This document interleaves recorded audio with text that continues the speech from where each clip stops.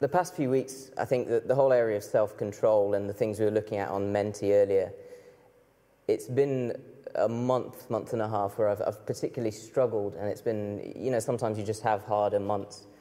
And as I was reading the Bible, I read the Bible every morning, and I read the Bible one morning before work, and that verse particularly stood out to me about clothing yourself with the Lord Jesus.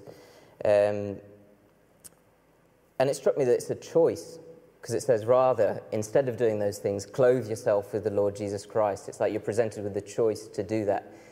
And then the question would be, how do you clothe yourself with Jesus? What does that mean? In the Greek-speaking world, who Paul was writing to, that was an expression that people would have been familiar with. So you might say, of the great thinkers of the time, so someone like Pythagoras, you might say to someone, clothe yourself with Pythagoras. In other words, put on their way of thinking, their way of seeing the world. But I think in the Bible, in the New Testament, with Jesus, it takes it to a new level. So I read it in the NLT, where it's clothe yourself with the presence of the Lord Jesus, which is kind of pushing it a bit further. But it's that being aware that Jesus is with you and taking on his way of seeing things. And I think for me, the way I do it is I use my imagination.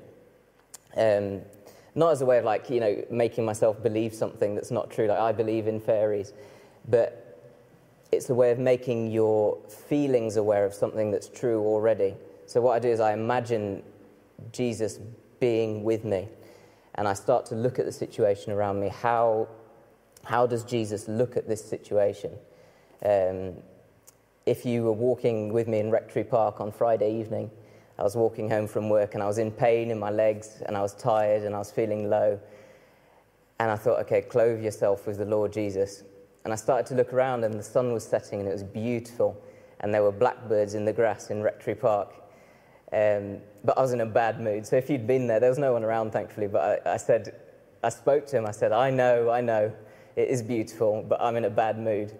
And I continued the rest of the evening in a rotten mood. But I think it's giving ourselves that choice of when we're in a situation where it's a struggle, of reminding ourselves that Jesus is here. And for me, the wonderful thing is that he's here and he wants to love me. And he wants to help me see things differently. And I find that very moving, that he sees me as I am, but he still wants he wants me to clothe myself with his presence. I find that very special. I just thought this evening, as a way of together clothing ourselves with Jesus, it would be good just to pray together. I think there's a prayer also containing the colour teal. I'll do the teal bits. So as an act of together clothing ourselves in Jesus, let's pray together. So I'll read the text and you guys read the parts in teal. Let's pray together.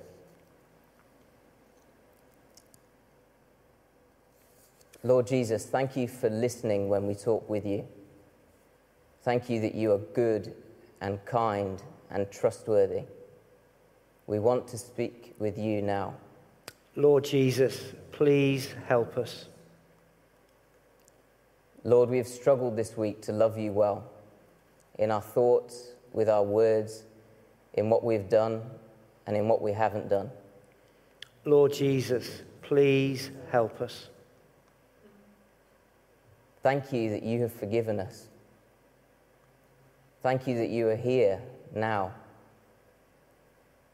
Thank you for making our hearts hungry for your way of doing things.